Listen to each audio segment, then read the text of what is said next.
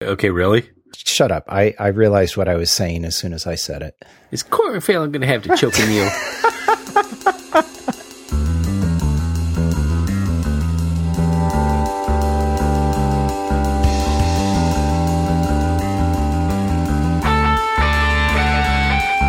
Welcome to the Archispeak podcast.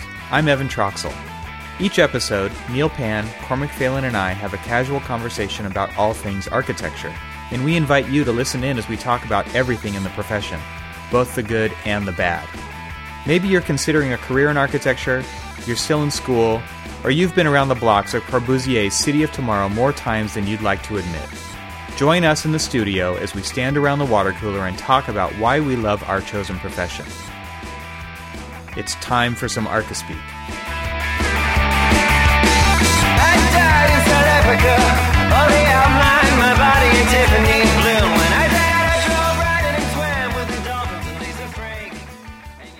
Welcome to episode 32 of the Archispeak podcast. I'm Neil Pan. I'm Evan Troxel. And I'm Cormac Phelan. And Evan, we have a friend of the show to announce today. Yeah, this week, Jonathan Brown, also known as Mondo Tiki Man on Twitter, donated $25 to the Archispeak podcast. And we appreciate it very much, Jonathan. Thank you. And everybody should follow Jonathan on Twitter. It's Mondo_Tiki_Man. Always a good conversation. Definitely. And he's an architect in Texas who does work on a lot of housing. And he posts a lot of cool stuff, and he's got a great blog, too. So if you'd like to get your name read on the podcast, please go to archispeakpodcast.com/donate and click the button. We would appreciate it. Every dollar helps. Thanks. I had a friend of mine actually take an exam today as well. And the only reason he did is because if he didn't take an exam by April 31st this year, his 5-year rolling clock would expire and he'd have to do IDP. Mm-hmm. And I'm like, why do you care? You're never going to get your license. Although, this being said, I just found out like 2 weeks ago, the firm he's been with for 18 years, they do high-end custom homes and wineries and things like that. I mean, like in Hawaii, and for like they did Paul Ottinelli's place here in the Bay Area. That, you know, that's the CEO of Intel. Mm-hmm. I mean, real freaking high-end stuff, right? And the one owner, it's like two firms in one, and one of them's got nothing to do, hasn't had anything for him to do for weeks, and the other firm's just like slowly going away. Wow. And so he's like, yeah, I'm going to have to start looking for a job. Wow. So it's like first time in 18 years, he's going to have to be looking for a job. And I feel sorry for him because, I mean, he's kind of been stuck in AutoCAD doing his own thing in his own world for, you know, a lot of years. And, you know, when I just looked at jobs on the AIA's website today, and it's like, if you don't have Revit, nobody will talk to you. Every job posted, except for one, wanted Revit skills. Yeah, it's mostly commercial, though. I mean, there's still residential out there that is still holding strong to all the others, AutoCAD and all of the other, like just all the other programs. You know, and to be quite honest with you, they're smart to, I mean, unless you have high volume residential work, it's never going to pay for it. You know, I mean, if you're doing like a $1,000, you know, renovation project or a couple $1,000 and you know, your overhead and everything else, I mean, ultimately it would pay for it if we had steady work coming in. But I mean, I'm not saying that it's not a good thing. I'm just saying that smaller firms or solo guys, I mean, that's a huge amount of money. Cormac, it's really not, because if you want to buy AutoCAD, you're dropping, I just saw it, AutoCAD for Mac, because that's what I looked up, $4,200. Is Revit more? It's like, did it go down? I thought it was like around 7. Are you kidding me? Revit is $7,000. I don't know. Well, They have the subscription now. I don't even think you can buy that stuff standalone, can you? I'm sure someone could tell us. So, Cormac, you're right. Revit Building Design Suite, $68.25. Regular price. $78.50 with the subscription. $78.50? Are you kidding me? $8,000? Yeah. No. Yeah. Where's that at? Add to cart. And no, are you? I'm adding to cart.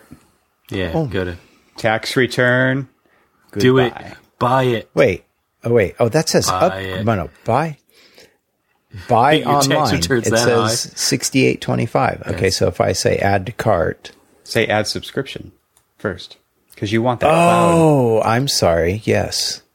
Yeah. Oh, also tack on the that's the 78. The cloud render. Yeah. Well, yeah, I think so, because if you it says future save on future upgrades and gain cloud features. That's $78.50. So that's $8,000. So it's $1,000 more. And we have 25 seats at the office. Oh, serious? Yeah, it's a huge investment. That's $200,000. $196.25. Holy tola! Wow. Oh, see, you can just do a desktop subscription. Let's see. That's pay annually with basic support, and it's $34.15. Oh, you know what? The price I was looking at was the perpetual license. Right. Okay, so this is better. So if you just get the desktop subscription, you pay annually with basic support. It's only $3,400. Okay, so now that's more reasonable. Yeah, but that's a year. Yeah, you have to pay if you pay the $7,800 every year. $3,500. Wow. Yeah. No wonder why people pirate this. And these guys come out with a new version every year. Every year. You gotta upgrade. You don't have to, but you do if, like, say you're working with MEP or structural engineer who they're like, yeah, we're using Revit, but we're now using Revit 2014. And you're on 2013, and you got to upgrade. Anytime they open up your stuff, you have to upgrade. Oh, because this is not backwards compatible. It is not like AutoCAD. You can't save down a version. Nope. You cannot save down a version. Get the out! Serious? Wow. And when you hit that magic little button that says to open the one-time upgrade, yeah.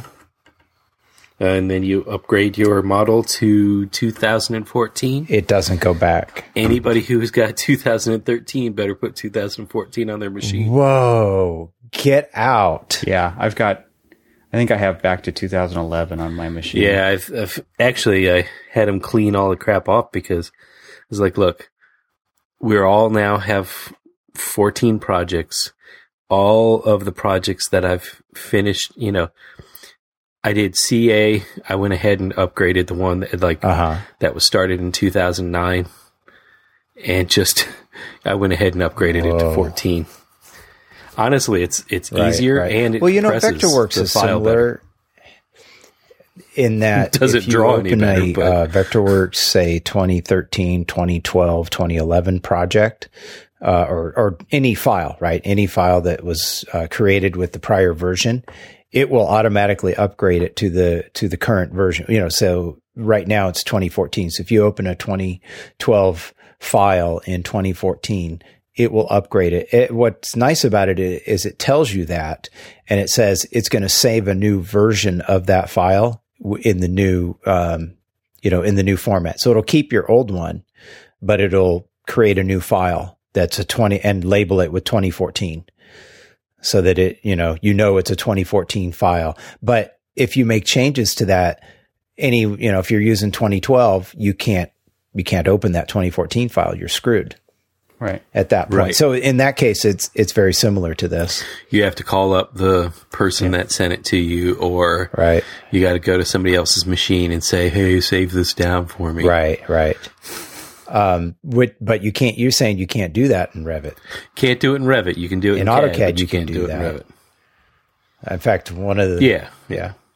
But still, if you open a 2010 file in 2014 and save it and forget to, and then you go back and try to open it back up in 2010. Yeah, you just got to resave it. Won't. You just have to resave it. You have to resave it down. That's why I use Draft Site will do any of that. It's free. Well, one of the features AutoCAD does have, though, is you can set the preference to say, I've got AutoCAD 14, and I can say, okay, yeah, every time I use this, save down to 2010 and make that the standard. In fact, that's a feature they just added, I think, in AutoCAD. No, wait. In AutoCAD 2014 for Mac, they just added that preference. Before, I honestly, you could save down, but you had to do it manually.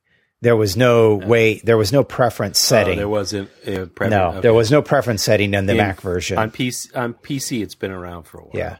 What's nice though about AutoCAD is they only change the format every 3 years. So if you're using AutoCAD, 2014, an AutoCAD 2012 will still open that file. It only changes like every 3 years. I don't like the Mac version. Really? It's the only reason I don't like the Mac version is because I'm so used to the PC version. Right. It's completely different. It is. Yeah, but don't you just use the keyboard shortcuts, or are you a... No, I'm an icon You're person. an icon guy? Yeah. You're slow. You're slow then. Forget. I don't want to hire you. I guarantee that I'm faster than anybody else in my office. Wow. I use the keyboard commands. I'm actually pretty fast. Here's what Cormac does. You click the icon, and then you hit the little print icon, and then you redline the shit out of the drawing. You say, "Look how much faster I am than you." No. Nice. AutoCAD. I can do AutoCAD blindfolded. Revit, I'm getting a lot better at. Wow. I still haven't done a complete model out of it. I've done a lot of interior work, like all the drafting, stuff like that. I like Revit so much better. I do if it can be done, if it can be used right. It's just I hate it's not that I hate Revit. It's I hate the bullshit excuses that Revit seems to offer up to people who don't know what the hell they're doing. It's like, well, that's the way Revit draws it. Well, everything's customizable. No, you mean you can't close a corner, you can't join a wall. Yeah, well, most of the time you can. Oh no, that's the way that Revit draws it that way because this is a column and that's a this and that's a that. So you're saying that I should live with my drawings looking like that. That's the way the world's going, right there, my friend. The drawing is not like, well, a product. All we'll do is we'll do a masking region over it. So the model will still be wrong, but our drawings will look there are right. limitations to a 2-dimensional representation versus a 3D model. Well, okay. For sure. Yeah. Not really. Because everything that you draw in 2D, it's intentional. It's not modeled, sure.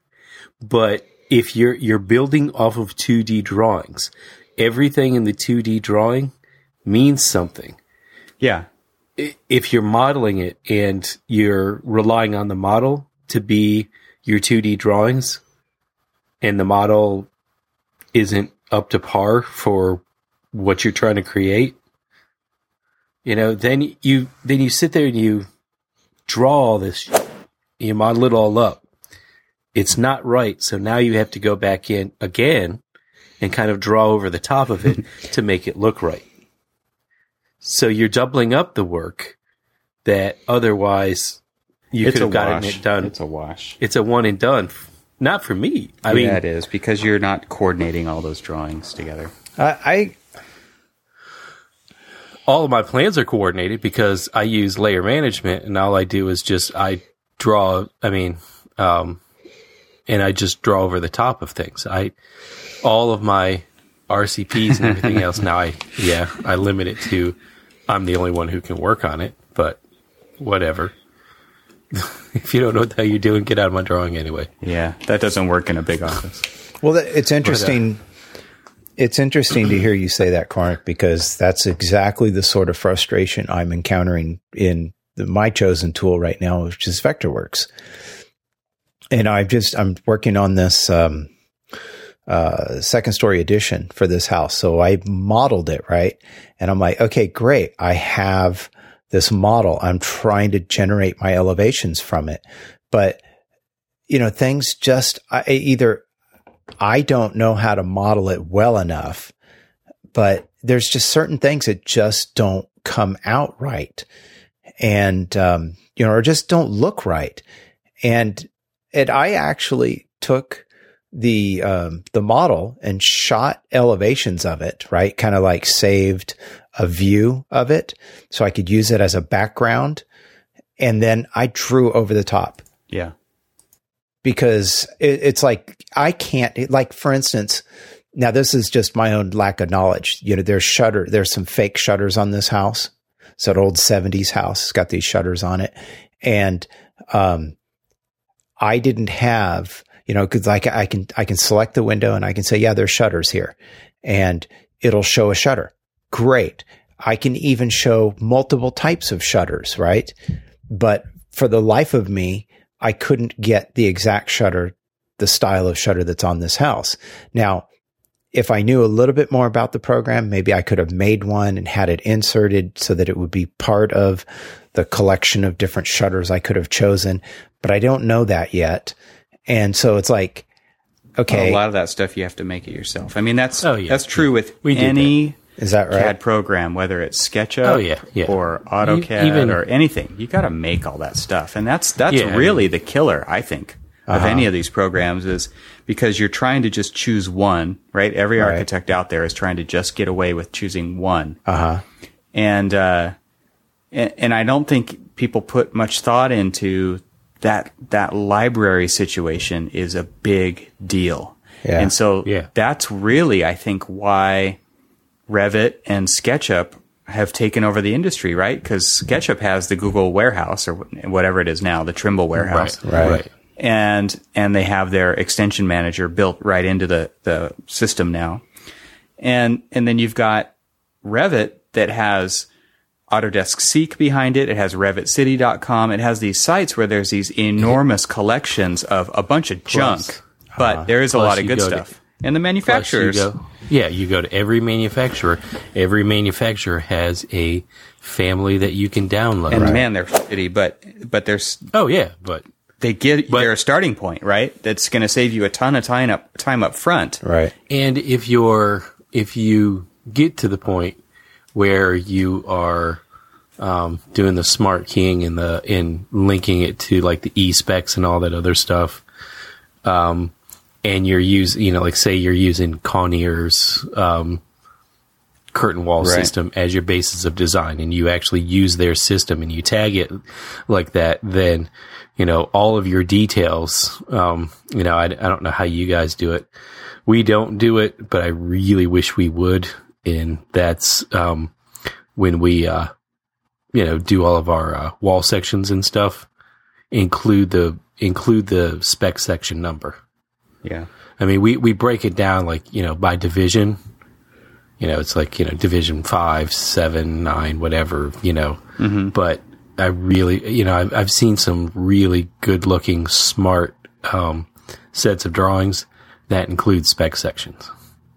Not on the drawings, but just that detail reference, if it's copper flashing, it's gonna, reference the area in the spec that, the copper flashing spec, kind of thing. So the shortest makes my head hurt.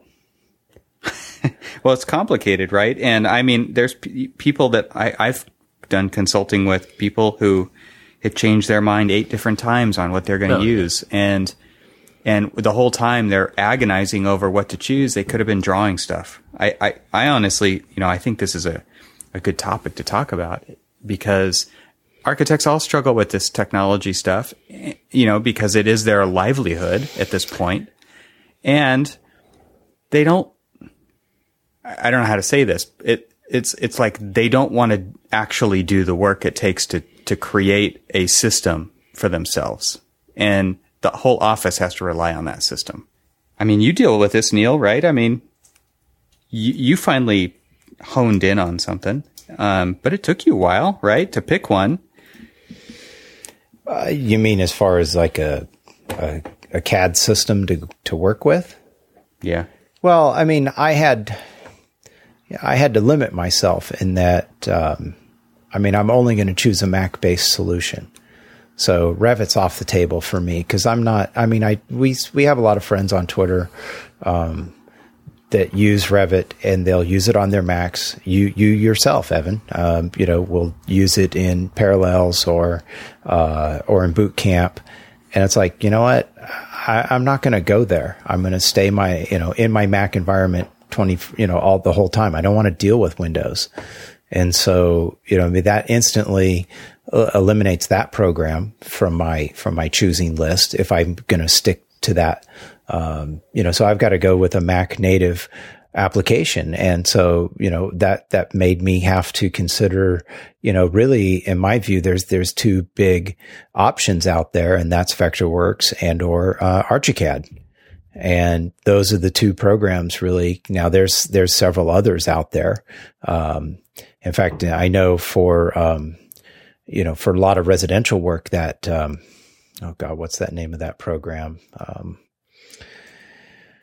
Chief Architect? Chief. Yeah. Chief is very popular. And I know I believe they have a Mac version now. So, yeah, they do. That's another BIM app. Isn't that more of a 2D app though? Nope, not anymore. Not anymore. Okay. Well, I stand corrected. They've made some changes, but, I heard it's pretty great. Okay. I haven't looked at it myself, but I have looked at their website and looked at some videos and stuff. Right. Yeah, it looks pretty cool. Yeah. It looks like it's really intuitive, I think. What is that one? Chief Architect. Chief. It's very popular with some interior designers I know. But yeah, it's a tough, it is Mac and Windows now. So, and it does have the BIM quality or the 3D now. So, well, it's a whole smart model, it's BIM. The thing that I like about Archicad that's different from Revit is Archicad evolved from its 2D form to where it is now, that's the other way around. You're thinking Vectorworks. No. Vectorworks started as MiniCAD as a 2D only, but Archicad was always 3D. But what I'm saying is it didn't have the full BIM it didn't have that we have now. No, it didn't. It's been around forever. But I mean, that's what I'm saying is that so users who were using, Archicad, the 3D modeling and all of that other stuff, they were used to it. And so when they integrated all of the BIM aspects to it, they were still essentially using just a newer version of the same stuff they've been using. Right. A lot of people who jumped into the Revit, short, deep end of the pool, whatever you want to call it. They I will definitely say that AutoCAD, and this is purely my own opinion, AutoCAD is actually a really good drafting tool. It's got some good tools and you can crank out drawings really fast. I mean, even though I use icons, Evan, and use key commands, I actually learned how to, my very first drafting program was MicroStation. Me too. And it was I can't say that, but. And that MicroStation was icon based. Yeah. So I was so used to doing that I just learned quickly where all of the icons for AutoCAD was, and just kind of kept going with it. I mean, I slowly but surely started to learn all of the shortcut commands, and I kind of use them both at the same time. So I'm keying something in, then clicking one, and then just. I can't find anything on an icon in AutoCAD. I only use keyboard. Well, but I also started with MicroStation, and that's why I liked it. I liked how it was icon driven, and that's how FormZ was, and they kind of really went well together back when I was in college, and MicroStation was even on the Mac. Mm-hmm. Yeah. So not anymore, right? But no, it was a great CAD program. I mean, I'm sure it still is. It is, and now it's a BIM, and it evolved into the BIM. The thing is that, I mean, and I know a lot of civil engineers love it, use it still to this day. Yeah. In fact, one of the largest civil engineering firms in the state of Maryland, who also happens to be the go-to firm that we use, they convert all of their stuff from MicroStation to AutoCAD so that we can bring it in. So, and which kind of kills me because we're doing everything in Revit, and we're getting like the third version of it when we bring it into Revit, because it's it goes from MicroStation to AutoCAD now to Revit. Yeah.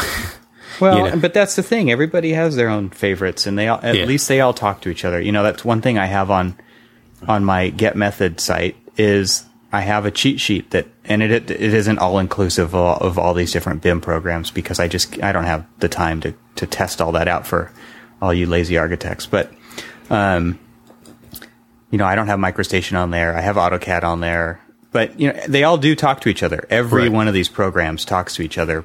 Unfortunately, all of the really good things about each program don't get transferred, right? And that's kind of where the strengths and weaknesses get picked between why someone might like to use Revit or someone might like to use ArchiCAD or Vectorworks, is they all kind of have their own way of doing things, and to each their own, right? There's pros and cons. They all kind of do the same thing, but they all do it a little bit differently.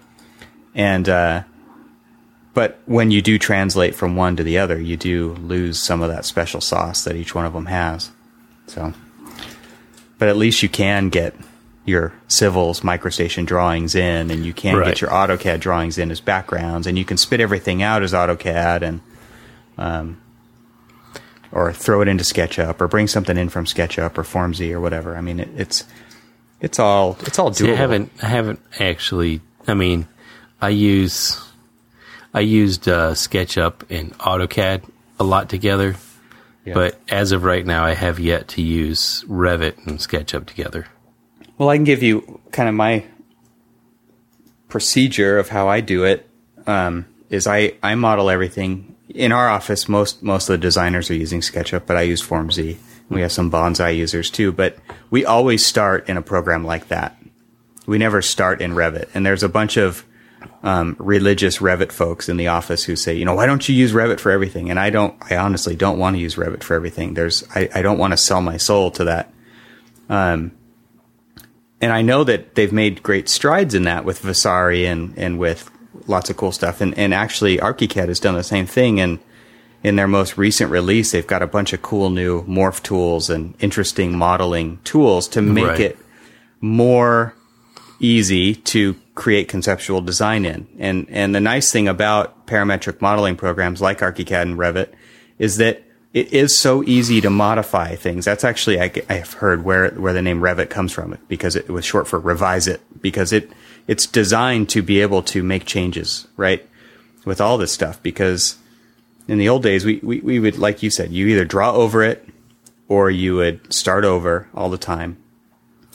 So at least now with the parametrics, you can change wall thicknesses and heights, and you can change the makeup of the wall, and you can change the dimensions between the walls. I love that. Or the color of the brick, even. Yeah, it's great, right? Yeah.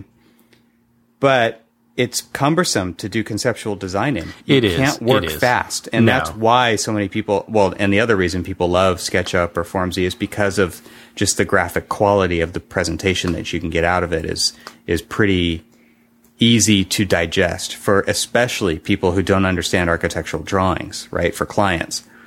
But so we always start there, and then we understand the project more and more, right? That's the process we go through, is we understand more and more, and we add more detail here, and we make changes there, and we kind of know that everything's in flux up to a certain point. And then what I do is I make that model available to whoever's drawing it in Revit, because then we make the jump to Revit, but we start over at that point. And I don't know what your guys' procedure at that point is, but we don't take a model in and draw on top of it. We actually start from scratch in Revit so that we don't make the same mistakes we've already made, because there's a lot of mistakes in conceptual models, especially if you're using SketchUp. The geometry is not good. It never is good. There's always problems with the geometry unless you're, a seasoned professional. I'll say that. Right. But we always start over because now Revit forces you to think about things differently. It forces you to think like, how is this building actually going to get built? And that's a great way to build a model in BIM, is to think about it, how the building's going to get built, and start at the bottom and work your way up.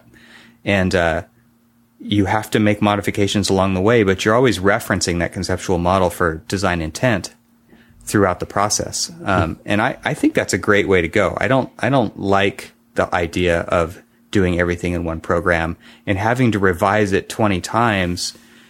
I just kind of cringe every time you do a major revision on a model, knowing that it's screwing something up somewhere. Everybody knows those warning boxes that pop up in Revit. And everybody who always ignores those, right, in the office who's working on the project, it can become a nightmare later on. It can really slow the whole model down.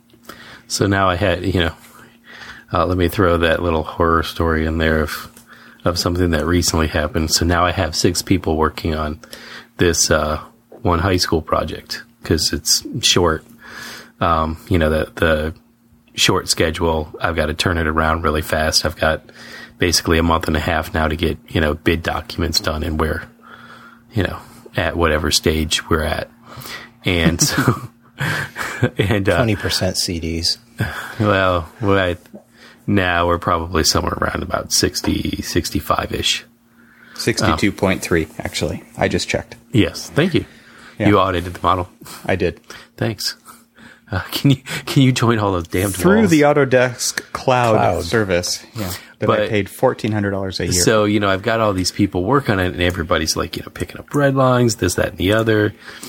And I basically yelled across the office, please pin the work, because I'm looking at all I was doing in the model was just looking at things. I was just checking to make sure that, certain things have been picked up. So I'm, flipping through, and I'm like, why does this look weird? Sure enough, a floor that's been there for months is now gone. And everything that was attached to that floor is gone with it. I never use those locks or pins or anything. They're a nightmare because of that. I'm now making them pin stuff that is never going to move again. I'm now says making you. Huh? Yeah. Says says me, yes, but all right, for me, who's has no idea what you're talking about. Walls and floors are disappearing for no reason. Is pinning like locking it so that it doesn't move? Yeah. It's like locking an element. Okay. Yes. All right. Thank you. And you can just do like one thing, like a text box, or you can do like the entire structural model or something. You can pin it so that it doesn't go anywhere. It'll pop up with a dialog box, basically sitting there saying, the element you're trying to delete is locked. Right. If you'd like to delete it, first think about it, because you really shouldn't. Well, I think these are just the growing pains that you kind of go through. You'll probably get to a point where you won't have to do that anymore. True. Well, I mean, it's like drawing on the right work set, or it's like, I had a similar situation where I was working on a new elementary school, and every day I went into the model, a 3-story set of stairs was gone. Because for the exact same reason, somebody wanted to they kept wanting to modify this one thing, and they were locked together, right? And so every day I'd go in there and I'd have to remake that set of stairs. And it was not a simple thing to do. No. Yeah. And it's a crazy thing. The other huge growing pain that we had was we had a different department, our interior architecture department, which is on a different floor. And there was a bunch of people in that department who didn't know Revit. And what they would do is they just open up the model, look around. Oh, that's not supposed to be there. And close it. No, they would just close it, right? But guess what happens when you open up any view in Revit, right? You own it. Yeah. And so then what would happen is we'd be up there drawing away, and all of a sudden I can't get into this elevation sheet. Well, somebody so-and-so got into that sheet and didn't sync with central. And they didn't relinquish. They didn't relinquish their elements, their view in this case, right?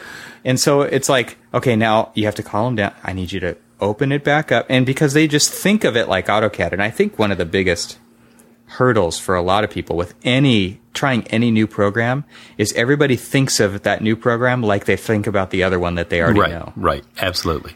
And that's a big deal. I mean, we have to go into these with an open mind, and we can't feel stupid asking questions. How do you do this in this program? But there's a lot of things like that you would never even think to ask. I do know that if you hit Z space E space, that it does actually zoom extents. Yes, it does. I was just like, holy shit, it works. Because I completely forgot that I was in Revit, and I was like, you just hit ZE. Yeah. That's it. It's all 2-letter keyboard shortcuts instead of single. Yeah. Or single and double. Yeah. And it's just like, oh, this works. Great. You know, it's probably the only one that I have yet to actually bother to learn any of the, I'm just trying to figure out, all right, how do I put text in here? Yeah. Annotate. The other weird thing I had was, I was working on a performing arts building. It had this giant wall that kind of went down, bisected the theater from the lobby. Mm-hmm. And there were all these floors kind of attached to that wall, right? And somebody in our interiors department opens it up, goes in there, and they're looking around, and they didn't know that if you select something like a wall and hit the space bar, that the wall flips orientation automatically, right? So doors do this, walls do this. There's different elements where you can just tap the space bar. And when a floor is locked, when an edge of a floor is locked to an element like a wall, and you flip it, it shot these spikes off like 2 miles out. And I go to open the model and I hit like ZE, right? And it's like, where's my model go? Yeah, it's like this little it's this teeny little speck in this little dot, right? And so you're scrolling, trying to get back in there. And everything is just mangled. Looks good. Start over. And you got to walk down there with your head hung low. It's like Tom Main. Are we making our lives too complicated? Well, look, no.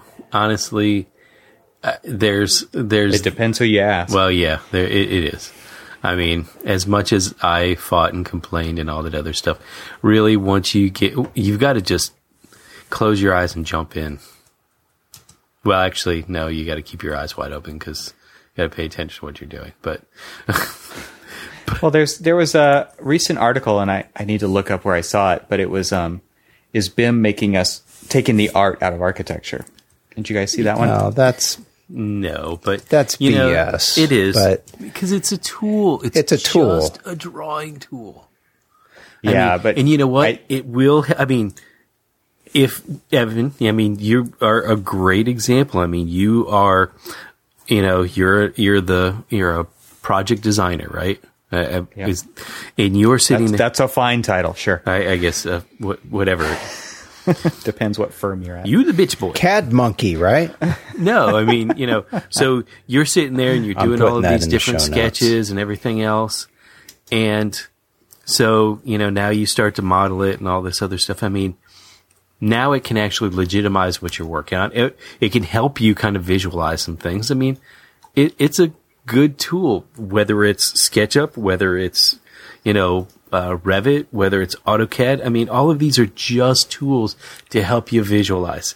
I mean, we honestly, to, shed a tear that I have over not building physical models. We've stopped building physical models in our office. I mean, I don't remember the last time a physical model's been built in that office. Makes me sad. I probably was the last one to build it, like, probably you could change that, Oh, I know. Not going to do it. Yes. When I get a project in October and they say, oh, and it's going to bid in January, yeah, I'll get right on that model. Yeah. As long as that model is in a little box called Revit. It's too bad interns don't know how to build models anymore. Oh my God. They're like, so I actually did not too long ago. I guess I can kind of scratch that last statement. I did build like a little small model just to kind of look at a space that I was trying to work out. And they were just like, what are you doing? I'm like, I'm making a model of this space. They're like, you know, the only models that we ever... They're like looking at me just, you know... But it's not on a two-dimensional LCD screen. I can't... Well, or they're just like, you know... Does not compute. They're just like, you know, we don't have a CNC machine or you know, like the laser cutter and all this other stuff. And all they basically did was they, like, you know, did like the laser cutter that printed out whatever the 2D thing they did in CAD, and all they did was just glue the corners together. Yeah. And that's it. You're like, wow. I mean, sure, that's awesome. But, I mean, wow, really? Yeah. and then I get these just things, you know, oh, I really wish that I could learn how to sketch like you. Shit, grab a sketchbook and a pencil and just do it. Yeah. You know, it's not that hard. Stop watching TV at night and start sketching. Stop sending me links of all these torrents that you've downloaded, you know, or friggin' these freetv.coms and stuff like that, you know, where where you sit there and you watch all of these episodes of something on where you stream it from someplace in Timbuktu. Well, hey, I have a question, and I'd like to hear what both of you guys think about this. So that article was on Architosh.com, and it was how BIM is crushing the art from architecture and how to stop it. So maybe we can put a link to that in the show notes if people want to read it. But kind of on that same vein is one thing that I've noticed is that it seems like people who are, and I had this question asked to me, you know, how can I get into design? From somebody in one of our offices, you know, because they see design coming from certain places in the firm and not from others. And so I want to get in on that. And I guess, you know, one of my responses to him in the conversation was that, you know, I honestly think you can find design. It doesn't matter which part of the project you're working on. You can find something to design. And his response after that was he totally got it, but I don't think enough people think that way. I feel like we are in such a production efficiency, numbers driven world in our offices, in architects' offices across the country or around the world, to where so much of picking up red marks is mindless work. When there is so much opportunity to be thinking about the lines we're putting on the page, and they happen to be digital lines, but they still have to mean something, and they could mean something different depending on who's working on it, right? I feel like there's a lot of opportunity there that people aren't seeing that where they can contribute in a very meaningful, designful way on a project, working on details, especially working on details. But all kinds of stuff, flooring patterns. It doesn't matter what it is. But this also goes to project managers who use spreadsheets all the time to track all these hours, right? It's to me is, again, are we just mindlessly putting numbers in the robot? Or are we actually thinking about what those numbers mean and the work that we're doing and responding to how we work versus some idealized, bean counter's way of doing things that's invaded its way into our practice? I mean, what do you guys think about that? That is that's a lot, man. I know that is a lot. But I was going to say, you know, your first point about design, I think you're absolutely right. There's design in all phases and all aspects of a project. I mean, one of the things I enjoyed, and early on when we first started moving away from drafting by hand to on the computer was, now instead of, back when we did things by hand, when you first started to lay out a sheet, you had to kind of think, okay, how big is this plan? How tall are the elevations, and where is all this stuff going to maybe fit on the sheet, right? So you had to start drawing, and have you guys ever had to erase? If you remember the old pre-printed vellum sheets, right? They had that big fat, 1/8-inch wide border going around them. How often did you ever have to erase part of that because a part of your drawing literally went outside of the margin or into your title block because you couldn't move it? And so one of the, more interesting things with dealing with CAD is that, okay, we don't have to deal with that now. It's like, oh, okay, it's too big. Oh, change the scale, or if that doesn't work, oh, just move it over. Oh, we'll just move that whole thing to another sheet. The only way we did that before was we had to make a Xerox copy of it onto a sticky back and literally paste it on another sheet. That was, or somewhere else on a sheet, right? That was the only way you did it. So CAD gives us the freedom to design even the layout and how the building looks on a sheet. I know a lot of architects that we communicate with on Twitter take a lot of pride in just even how their title blocks are designed, and how the drawings look. I know Nicholas, he's real big on how his drawings look and how the whole thing lays out. And he's done a fantastic job. And he's shared some of the things he's done with me. And his drawings look beautiful. And to me, that may not affect the actual construction of the house. Or maybe it does because the guys can actually read the drawings. But to me, exactly. and that's the point. I like that. I like that. I like being able to design the layout. And maybe that's kind of the graphic design, person in me. I enjoy that part. It's like once it's drawn, I get to decide how it gets laid out and how it looks. And that was something I know when I was, managing projects and had, 3 or 4 people working for me. I cared about that a lot. And so, but it's hard to get an intern or somebody who's really new to really understand that. So the way I would phrase it to them is the plans have to be readable, in talking things about line weights and things like that, or just how the sheet is organized.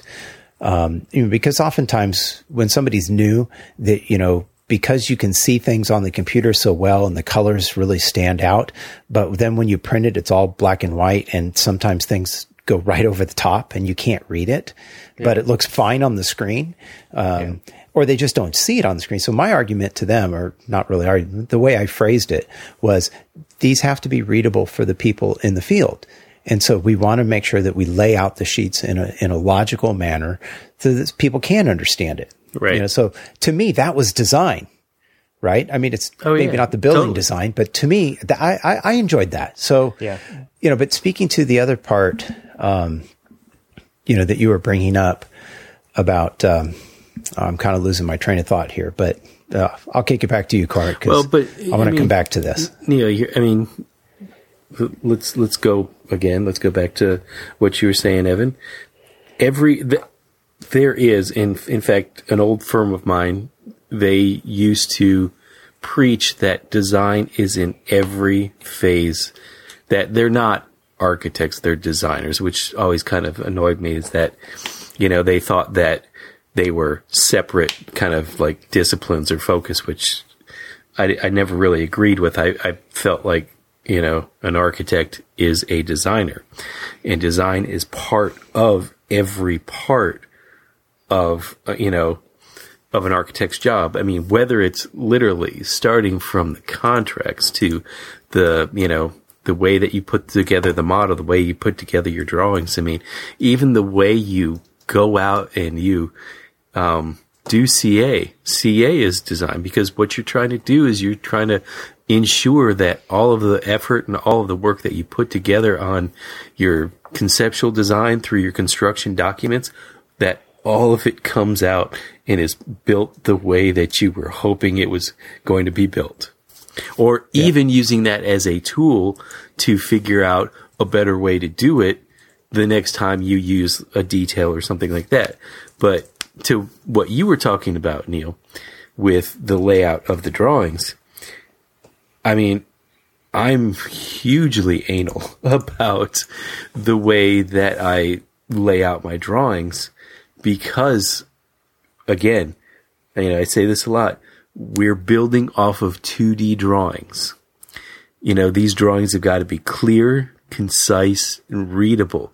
If you do I kind of call it the shotgun method of drawing, where you basically just, put as much crap on there, it's just and just craps all over the drawings. I mean, does this detail really need to be here? I mean, why do you have a plan detail on an enlarged, on a overall floor plan? I mean, why is this here? Why is that there? I mean, we needed this information and the call out is right here, so why not put it on there? It's, let's make it all logical. Let's work through it so that they can, instead of stuffing so much stuff onto one sheet, you can actually, clean all that stuff off, make it clear, make it understandable, so in the end, make it buildable. Yeah. I think there's lots of opportunity for what, we kind of make the distinction between capital D design and little d design. Capital D design is very fashionable and look at me and look what I did. And but little d design is what really matters, I think. I agree with you. Because everybody wants to be the big D design. They want their face in the magazine, Ooh, look at me, I made architectural record. Well, the big D design is for other architects. The little d design is for your actual clients. Yeah, exactly. That's a fantastic way to put it because, it's like, it goes back to, when we were in the office talking about, the website, and everybody had their ideas and their input on what the new website should look like. And I kept coming back to him saying, everything that you're talking about is just creating a fashion show. It's for other architects, right? It's to show off to other architects. Ooh, look at me, look what I've done. But that's not our audience. That's not who we're trying to, inform by our website. Our website is either for current clients that we hope to continue to have as clients, or new clients that don't know us from Jack. It's showing them who we are and what we are, making it easy for them to understand who we are and what we are. In the stuff that you and I do, I don't think this really maybe applies. Maybe it does a little bit to residential, but something that we were talking about around the office last week was that our clients are really our clients, right? They're the kids in these schools. And those are the people that we have to create the environment for. And there's so many times when we're stuck in a problem because we're trying to solve it for a teacher or an administrator, instead of the actual people who are using the school for what it's been built for. And trying to please them is really difficult because they've had these opinions for so long and they want to get their say. But really what really matters is creating the environment for the kids who are learning there. Yeah. And I think that's the same thing goes for, like you're talking about with our presentations, with our websites. You have to speak directly to them. And I think we lose a lot of people in that. I know we're kind of getting away from that. Well, I want to circle back around to what we started talking about with the BIM and the technology side of it, because I think one thing we didn't really cover when we first started talking about this is, although Evan, you allude to it, you talk about using the right tool for the job and how you use SketchUp early in your projects because you do just throw it away. And I know one of the things that I wanted to not do is exactly what you described. Yeah, I remember you bringing that up, and to me, it did make sense when you Well, and I get where you're coming from, right. But it doesn't make sense practically for me because of how just the way we work. It's like a study model. Sure. And I'm coming around to that thinking because interesting. As I dive more deeply into trying to do projects, what you said earlier in the podcast was how Revit in your case, you have to build it from the ground up and you have to, really think about how it's put together. And the hard you don't part, have to. I choose to. Well, no, but I should say that. I think you're right because I think the idea of BIM, and we may get some people that disagree with us, and we'd love to have your comments. But there's 5 ways to do everything. So I do feel that when you're trying to 500. That's right. Yeah, probably. Every person you talk to will have a different opinion. But I think in general, what I'm discovering is that when you have to get down to that level of detail so early in a project, it becomes paralyzing. Or you have to make so many decisions very early on, you can't really move forward. And so you do have to kind of start to strip away some of the BIM aspects so that you can just let your mind free and think a little bit more. And I think, and this is kind of what I wanted to get back to, which is using that right tool. But and it kind of goes to what I said earlier about, are we making things a little too complicated? And I think maybe we're not making them too complicated, but using the wrong tool at the wrong time is making our lives more difficult than it needs to be. Well, there's this interesting little phenomenon too going on, and it's something that we've done to ourselves. And the clients have now come, in fact, not just the clients we have, but the clients we will have all kind of come to expect us to, and I'm just going to craft this term that I just popped into my head, premature renderation. Where they're expecting that you walk into that very first conceptual meeting with a completed rendering. With, I want to see the pretty pictures. I want to see the eye candy and stuff. And we don't teach them the process or talk to them about the process where we shouldn't be doing all of that detail. We shouldn't be doing all of this stuff so early on in kind of getting hammered into, a design that isn't 100% flushed out before, we do this final presentation of saying, okay, this is what your building's going to look like. A great example is this crazy high school project that I'm working on that, we had to, before we really had a chance to even understand the building and the scope of the building, we had to present to the Board of Education, basically our plan of what we're going to do to reskin this. So we got locked into something that, one, we probably weren't married to, and two, it was not even flushed out. And so then basically we're having to work backwards to make the stuff that we've already shown them work. And, and it's ridiculous that we get, put in that position because that's not the way it's supposed to work. It's supposed to work where you show them, what Evan's talking about. You basically, you start with the massing model. You start to pull it apart. You start to massage it a bit.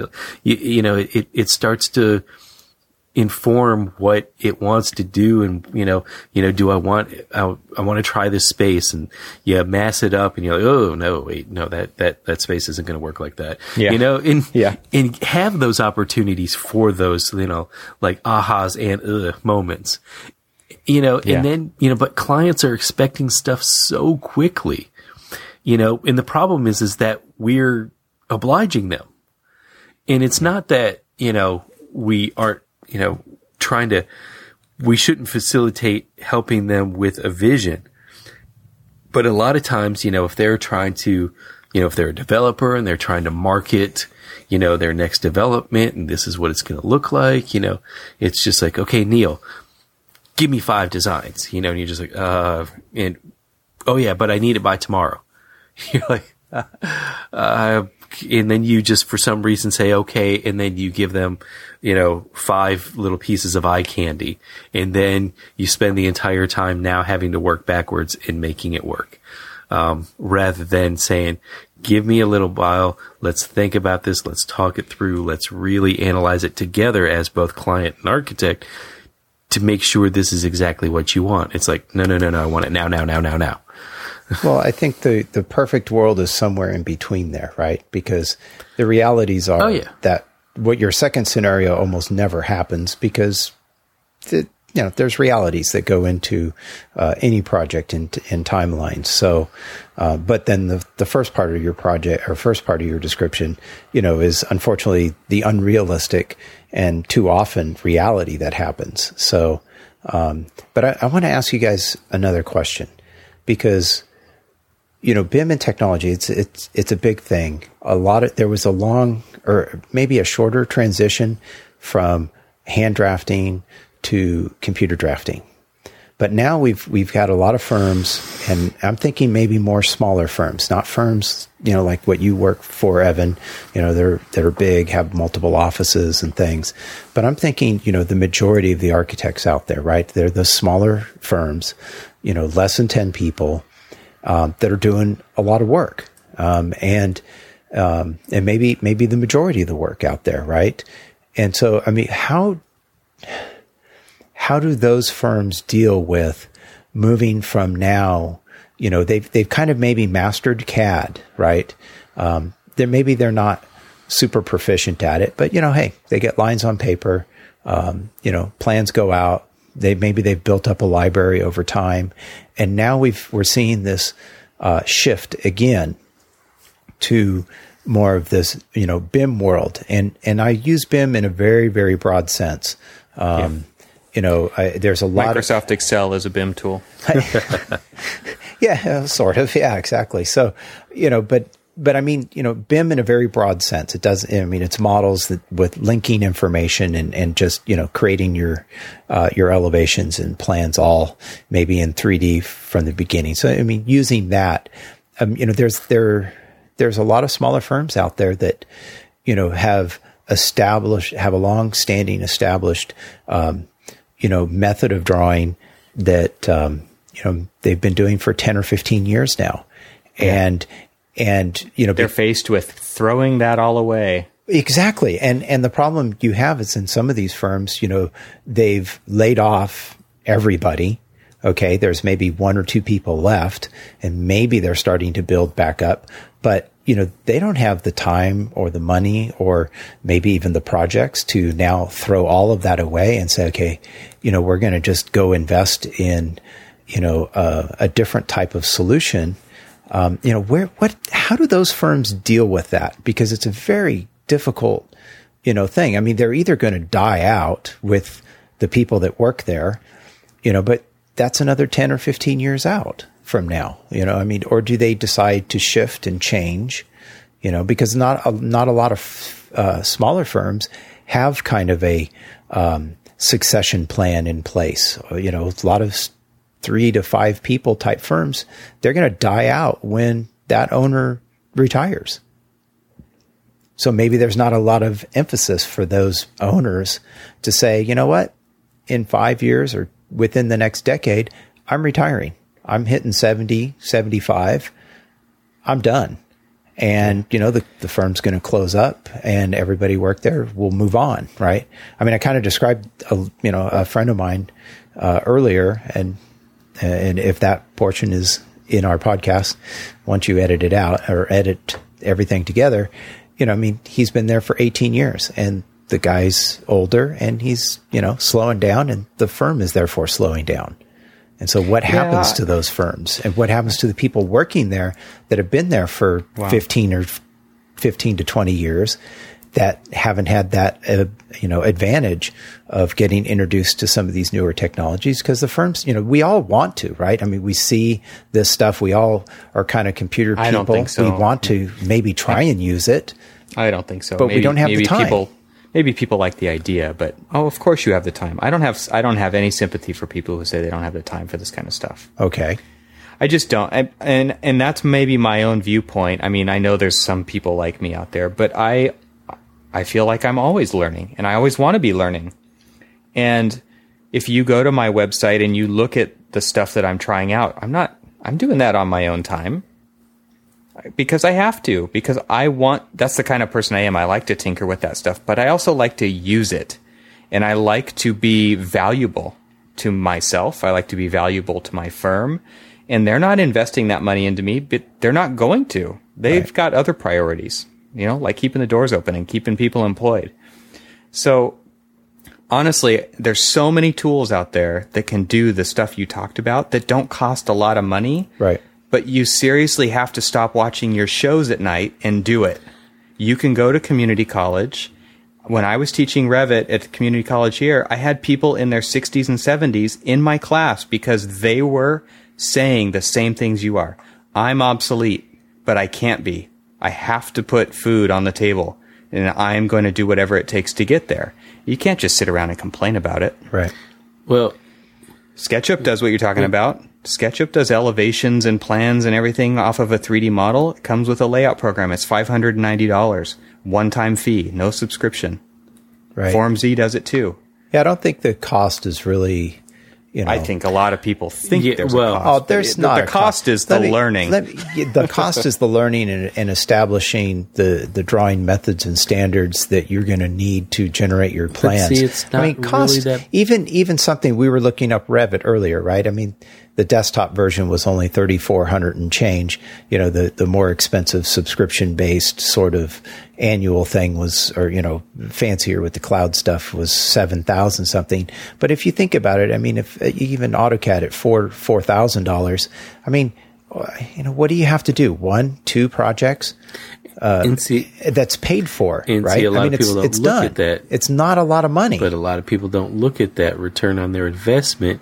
They just see the straight out-of-pocket cost, Oh, come on. I mean, I had to... You're right, Cormac, but, at the end of the day, seriously, how are you getting your damn work done? I totally generating it with a pencil and a paper?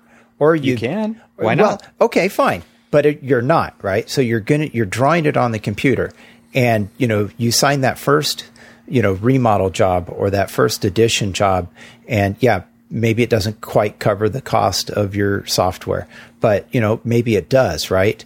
And so suddenly you just have the ability to get your work done. Pay for the damn software. Well, then there's and do it, right? But then there's always let's look at what is the right tool for the right job. I mean, if you're talking about, well, I'm going to come in and I'm going to do like a small little 1-bedroom addition to a house or something like that, is a $7,000 piece of software the right thing? Because you're honestly, if you did the job right, you would be spending a lot of time modeling the existing conditions and all that other stuff and going through all of that process. And your fees aren't going to merit, spending $8,000, $7,000 on that big of, on that software when you're really not, when you don't need it. And so a lot of people are hesitant to move on to something like that because that's if you're like a sole practitioner and you're doing just, houses, an addition here and there, they're probably convincing themselves, they're trying to talk themselves out of buying, Revit because they can't justify the cost because their fees are so low.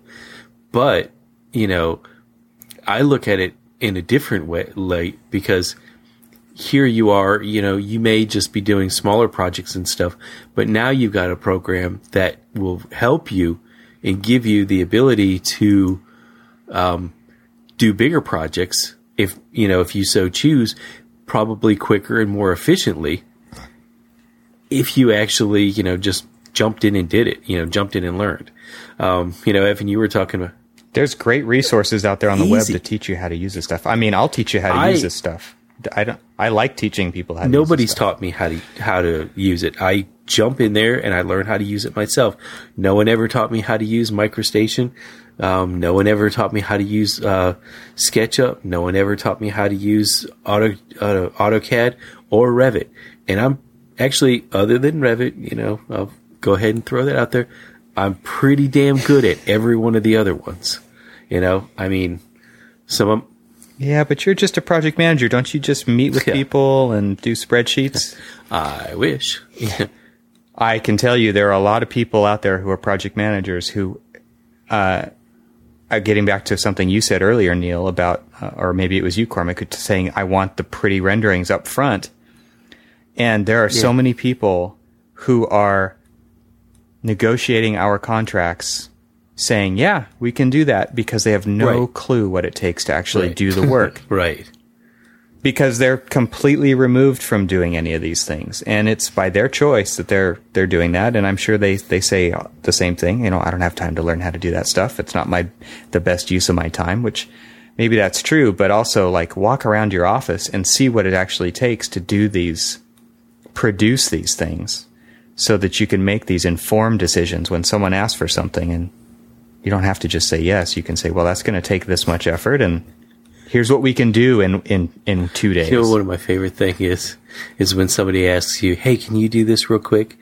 And so they stand over you watching you do it.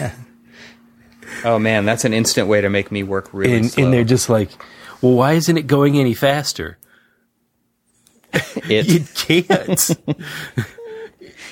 Are you calling me an it? It's just, they're like, come on, where's the easy button? We're spending all of this money on this program, and you can't get it done any faster? I could probably sketch it out faster. Well, sure you could, but it's not going to be accurate. It's not going to be,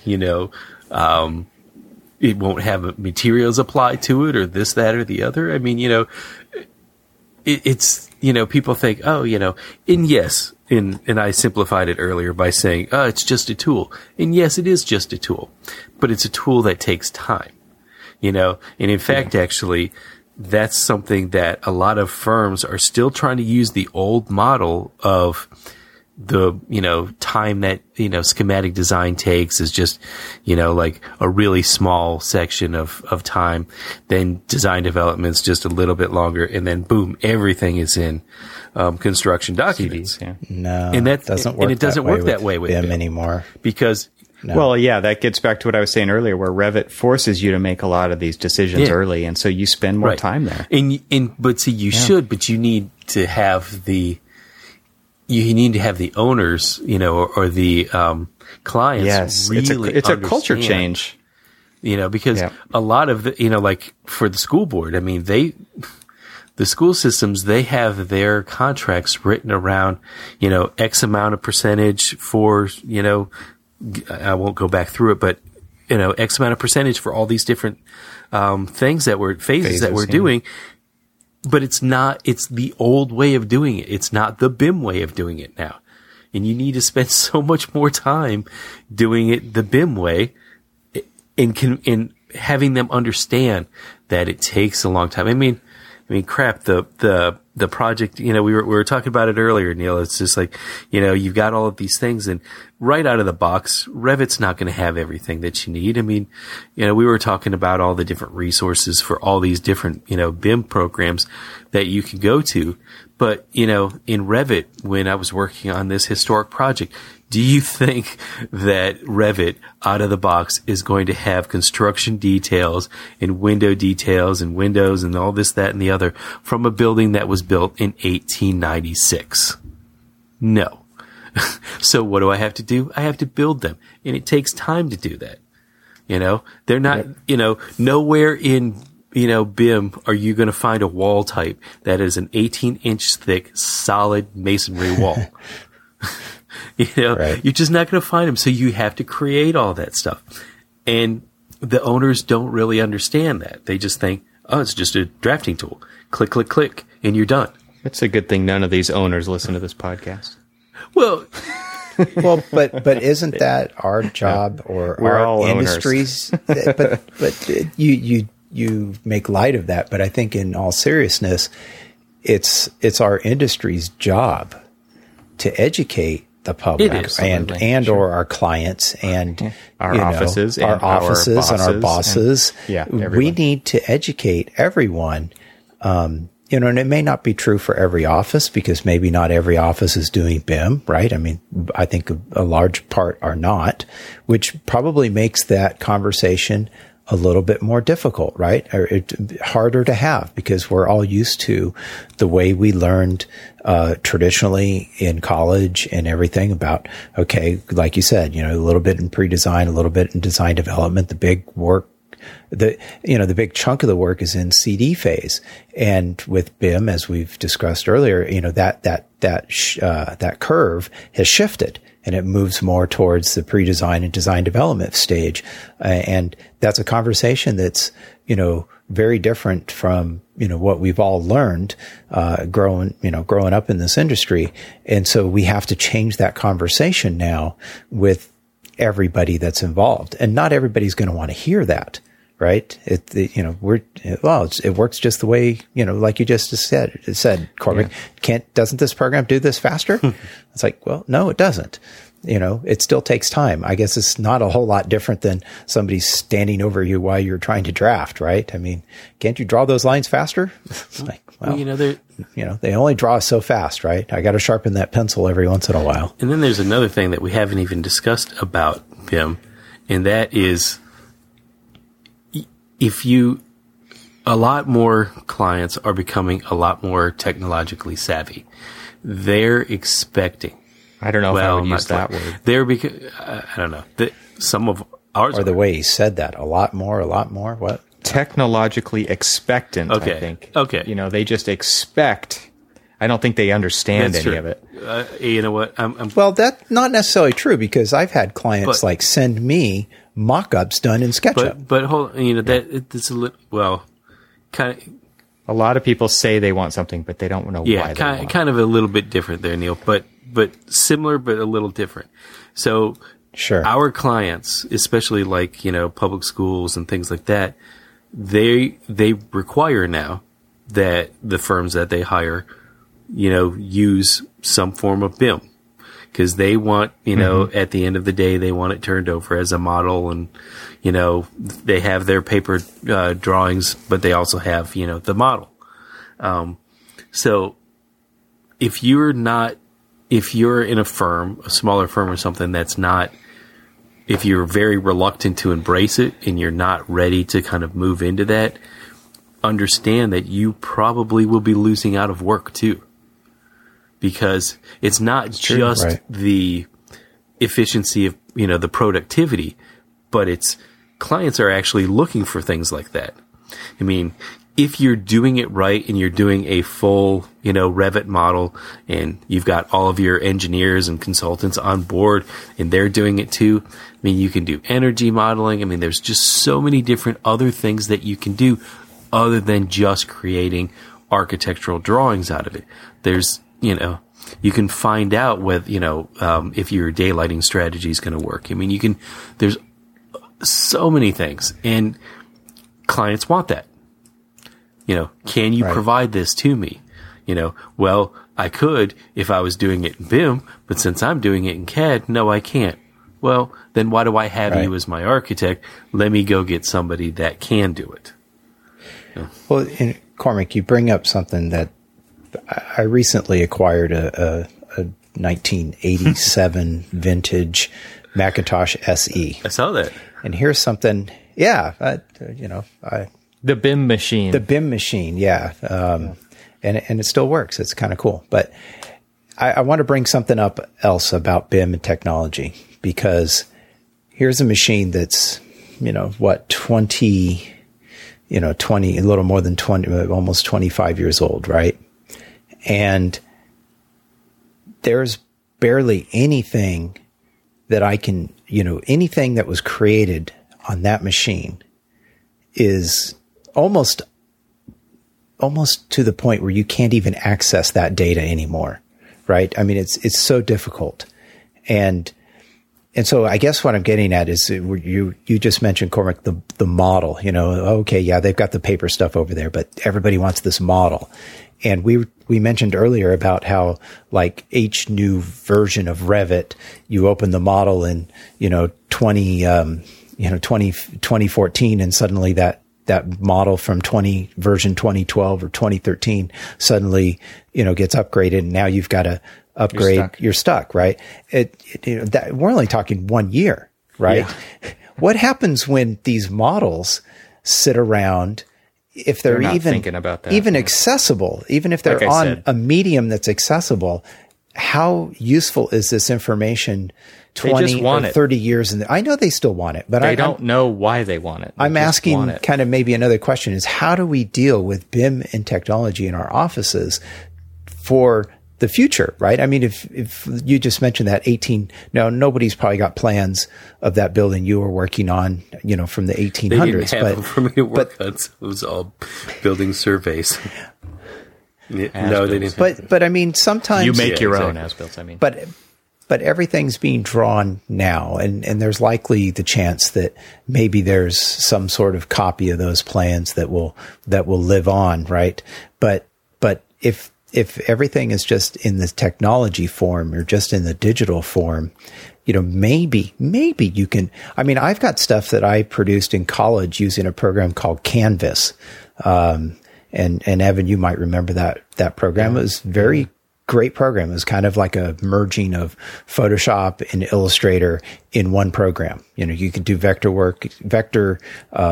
graphics, and you could do raster graphics. It's very cool. I did all kinds of stuff in that program. It just doesn't exist anymore. I mean, it does in a PC form, but it has no way of accessing those older files. I mean, I'm just like, I have these data files that basically I can't even open. There's nothing I can do. I can't even, so unless I have a print of maybe what I created, that stuff's, it's dead. It's gone. Isn't this why you're collecting all these old computers? Maybe I can send before I could fire up an old version of it, maybe. But that brings up another problem. A lot of at least those old programs, right, were on floppy disks. Well, these floppy disks now are 20 years old. And luckily, actually, I pulled a couple out and that are literally from 1988, and I popped them in this old Mac SE, and they fired right up. And so I was lucky. But oftentimes those things just, they degrade and they go away, and you're stuck at that point. Oh, technology is suffering the human fate. It is. Everything gets old, degrades, and dies. Well, I think you're right about that. It's people are living longer, though, right? And so I think our data is living longer, and because people are starting to think about that kind of stuff. It's like websites, right? Now, if you've got a site with a blog, you can take that blog anywhere. I mean, that's kind of the idea, I think, with this whole BIM thing, is that you can. There are some amount of interoperability between all these file types where you can take your stuff to the latest, greatest thing and get get most of the data back out of it, right, if not all of it, because people are trying to solve those problems. Well, so. I mean, I guess I'm just trying to point out that it is a problem, and it's something we should be trying to, in our offices, think about how we archive things so that we can, maybe try and access this in the future. Because quite honestly, if you don't have, well, I'll give you a funny example. When I first started working in this office, many years ago in the early 90s, they had this, old plotter, and the computer that it was hooked up to was this, a Compaq, PC. And it only had 5.25-inch floppy drives. Obsolete. What? No, even in 1994, this was beginning to become obsolete, right? Well, you said Compaq, so yeah. Well, Compaq was a big deal back then. So yeah, it was. And the funny thing is because Compaq was a proprietary, they made proprietary parts for their PCs, and so even though they were PC compatible machines, they were very proprietary with their drives and other components that were inside of them. So you couldn't. How Apple of them. Yes, exactly. I mean, you couldn't just go buy a floppy drive and stick it in there from somebody else. And, or at least this is what I was told. So I'm sure there's maybe some listeners that know more information about it. But anyway, the point of the story is that all of our gateway computers that we had in the office all had 3.25-inch drives, and that's what everybody was using. But many of us had to, in fact, every gateway computer they bought had to get it with a 5.25-inch floppy at the time, because they couldn't change out, and they were too, I don't know what the costs were, right? But this goes back to how much does it really cost? The cost to replace the disk drives in this compact, they didn't want to do that, and they weren't going to buy a new machine. And it's not, all sounds a little crazy right now, but in 1994, computers cost a little bit more than they did today. So they weren't going to replace that machine. So every new machine that they bought, which wasn't very often, right? Had to have both sets of drives, because if we wanted to plot, this was before we had a network in the office. This was back in SneakerNet days, right? So in order to plot, we had to literally write our plot files to a 5.25-inch floppy, take it upstairs, load it into the compact computer, put in a string of, DOS commands. This was before Windows too. So you had to write DOS commands to get the PLT files to plot to the plotter. Yeah. This was a problem we had in 1994, right? About older technology. We just got new problems. Yeah. And so now we've, they're different, but they're similar types of problems. Is how do we access this data? Not only do we have the issue of, are we using BIM or using CAD or what, but, I think the archiving and accessing our data into the future, or accessing the past data, becomes something we have to be cognizant of and think about. Yep. Was it a pen plotter? Cool. Yes, it was. Those are fun to watch. Those were great. That was long before the laser type plotters. Yeah, this was a total pen plotter. Yeah. Especially when your pens ran out part of the way through the plot. Now the new problems is when the client's in the office after a long marathon meeting, and he's like, hey, can you print me out this, and this so I can take it back with me? Sure.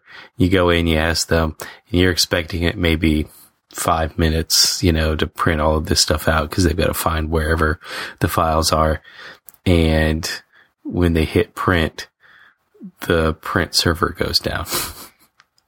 And then the client's just sitting there. It's just like, hey, we're rebooting everything. It shouldn't be, but maybe just a couple more minutes, 10 more minutes go by, 15 minutes go by.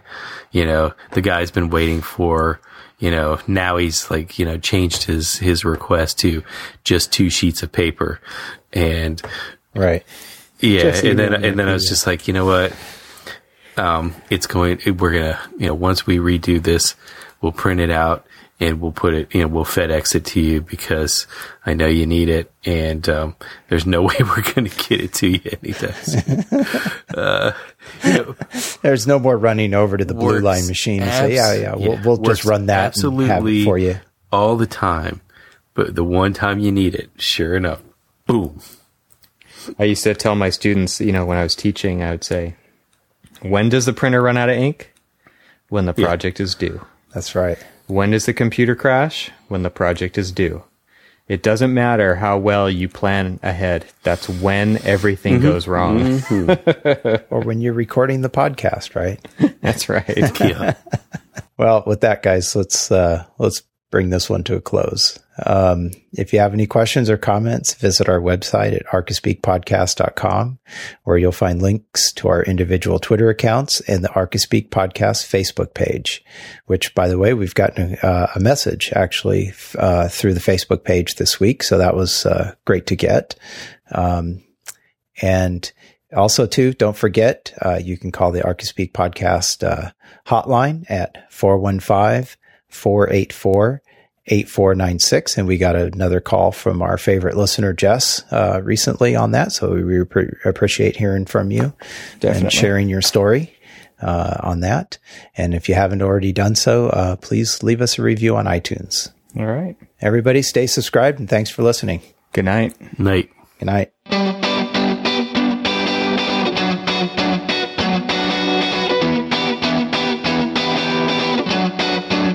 I used to shy away from the stampede.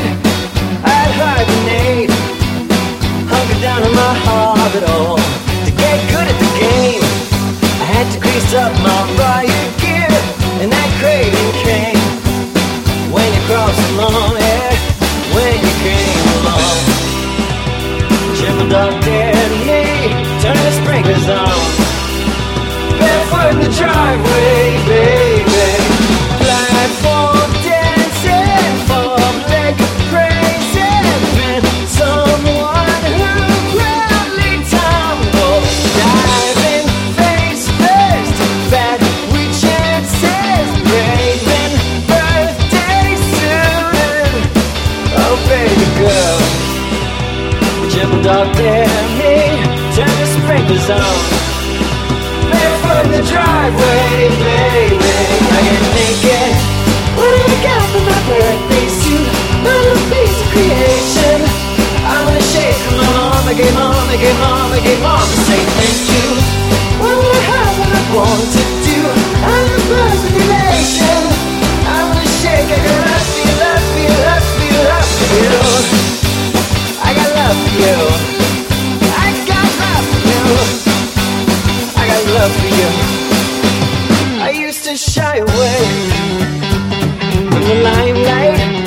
I tuck my face up tight my sleeping bag to build a better base.